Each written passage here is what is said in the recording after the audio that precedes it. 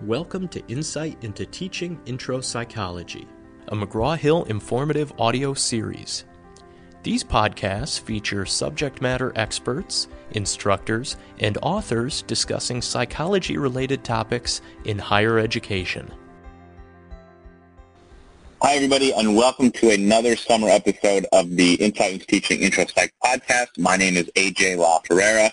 I am one of the marketing managers on the psychology team here at McGraw-Hill, and today we've got a really exciting topic and guest speaker. We're joined by Greg Feist, who is both a McGraw-Hill author and an intro psych instructor, and we will be tackling 8 ways to help your intro psych students build critical thinking skills.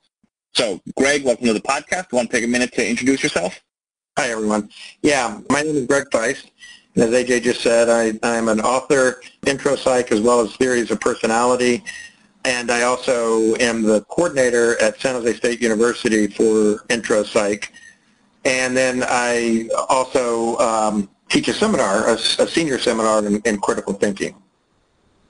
All right, so we're going to tackle the 8 ways that you're helping intro psych students build critical thinking skills. And I think the easiest way to do this, Greg, is probably just to use the intro psych curriculum as a way to walk through these. So as you get started, Chapter 1, what's the first thing you're doing to help your students build those skills? Well, on day 1, after I introduce the class and the structure of the class, I jump right into one of the primary themes that we will be considering throughout the semester is this idea of learning to challenge your assumptions. And that phrase is an important one. In fact, it's actually used throughout every chapter of the book. We start off with challenging your assumptions. We have 5 or 6 basic ideas that are sometimes common sense, sometimes are things that people might believe, and we ask them whether they think they're true or false. And sometimes they're true, sometimes they're false, but they're usually surprising. And so that's a tool we use to challenge assumptions in every chapter of the book. In higher education, you know, it's really about learning how to think. More than learning per se, it's learning how to learn and learning how to think. And so not believing everything you think and challenge your assumptions are just very kind of clear ways to make that critical thinking skill clear and to try to develop that skill. So that's the first way. And then the second way, what we do is we discuss the components of critical thinking after we kind of get into those bigger concepts. So, okay, now that we've talked about challenging your assumptions, well, what does critical thinking mean? It's kind of an overused phrase sometimes, but what does it actually mean to think critically? And really what it comes down to is a very simple question, and that is asking yourself, well, how do you know that? And then ultimately asking, how do I know that? What made me believe that? What made me come to that conclusion? And sometimes by just asking that, you can realize, oh, okay, because I believe it, or someone told me. Well, okay, but maybe that's not, you know, how do they know that? So you just get into that, and that really is a good setup for discussing how to implement critical thinking in not only in school, but in everyday life. And then getting into some of the components of critical thinking of like how to analyze information, how do we evaluate it, and how do we interpret it? What conclusions do we draw? So that's steps 1 and 2. Great. So it sounds like early on you're defining it and you're setting up a structure to address it throughout.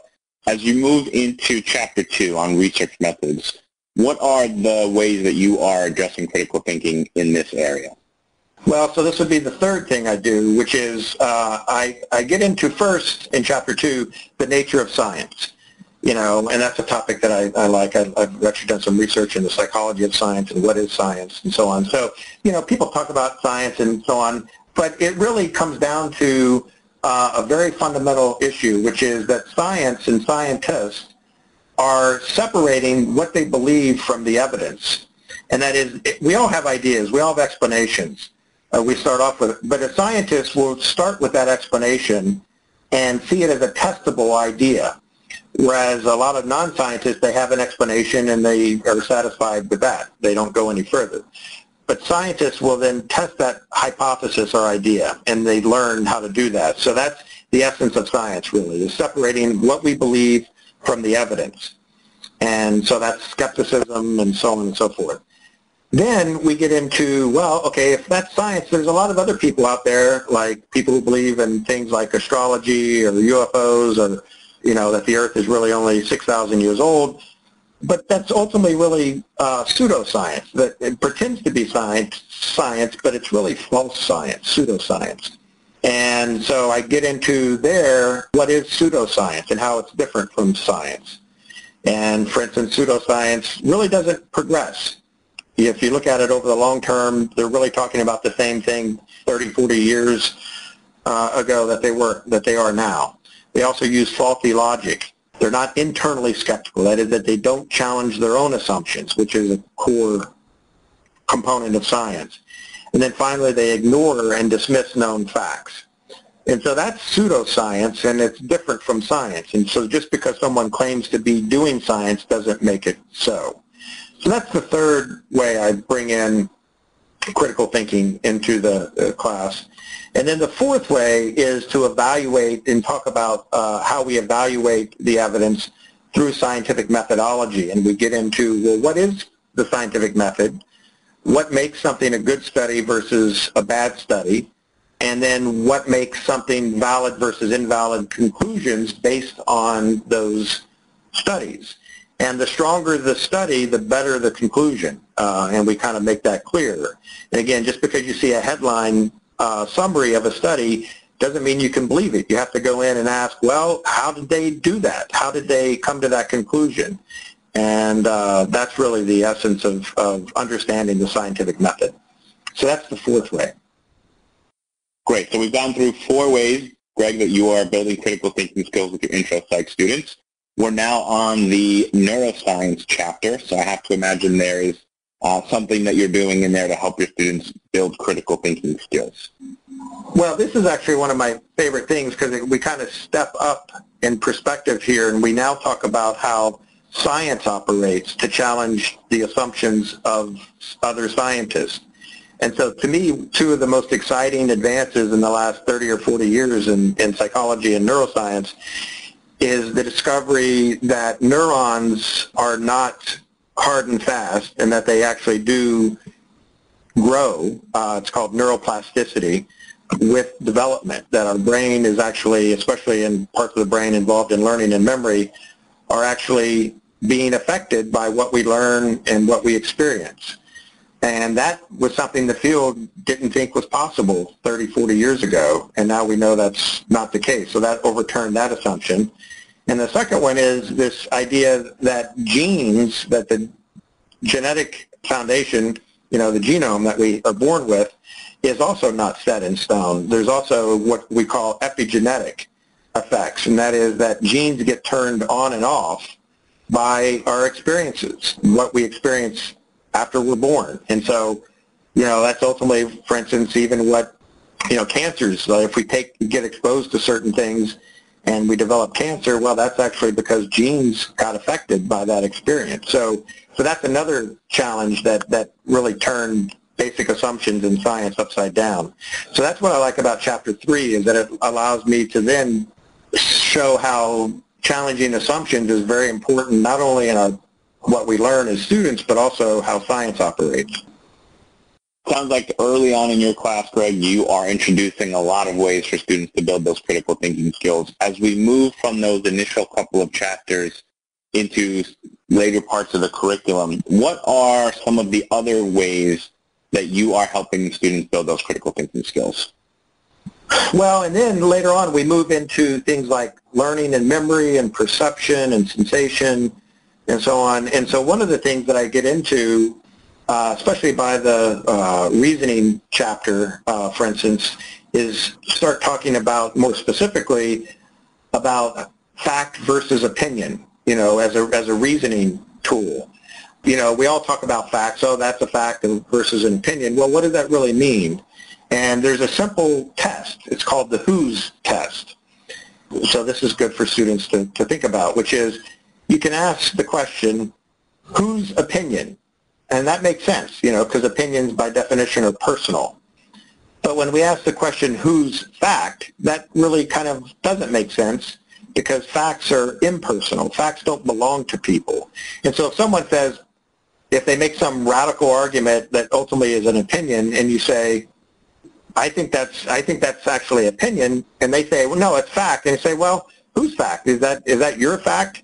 And so anyway, getting into that question of distinguishing or realizing that fact is impersonal, it doesn't belong to people, and opinions do, I think is very important skill for students to realize when they're thinking about information or debating some topic with other people.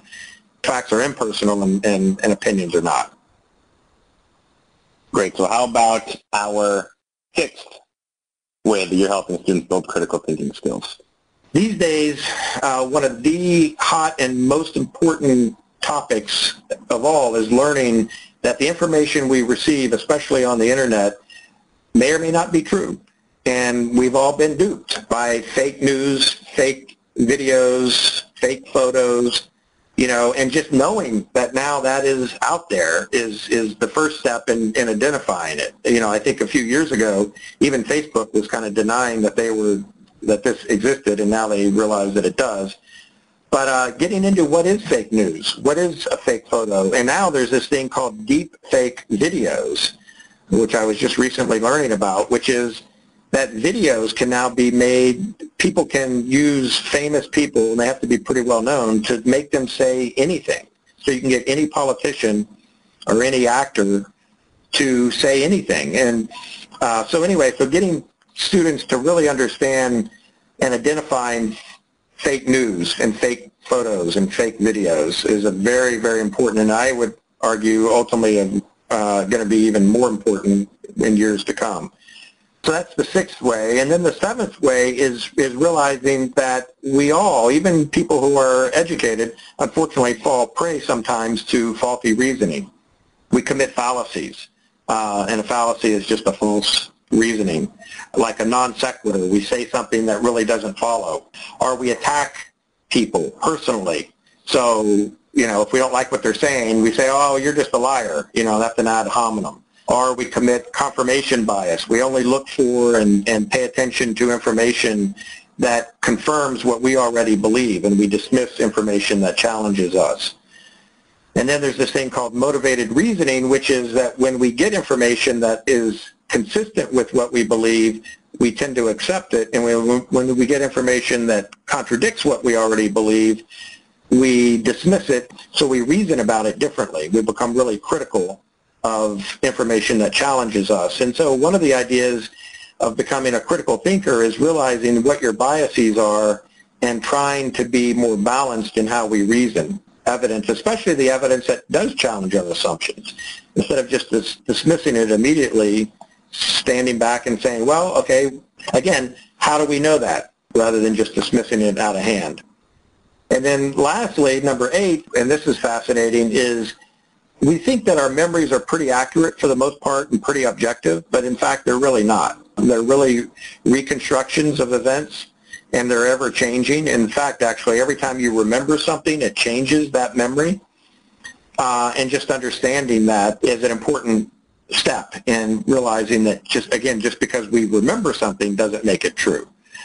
And then also understanding that that we can only pay attention to one thing really at once, that our attention is really selective, and that we ignore things that that don't kind of confirm or what we like and our own personal experiences. So we're blind to all kinds of things that are happening, and that's where multitasking, the idea that we can multitask, is ultimately challenged, that we really can't, and we only pay attention to one thing at a time. So memory and attention are the 8th ways that I really try to bring in critical thinking. Well, Greg, thank you for walking us through 8 ways that you help your IntroSpike students build critical thinking skills. We know that there are lots of ways that everybody's doing this out there. We'd love to hear from you guys. So if you have any really great examples, feel free to write us, let us know. We'd love to share them with everyone that's listening. So once again, Greg, thank you, and everybody that is listening, thank you very much for spending some time with us. Thank you, AJ. I enjoyed it. This has been a McGraw-Hill production. Thank you for listening.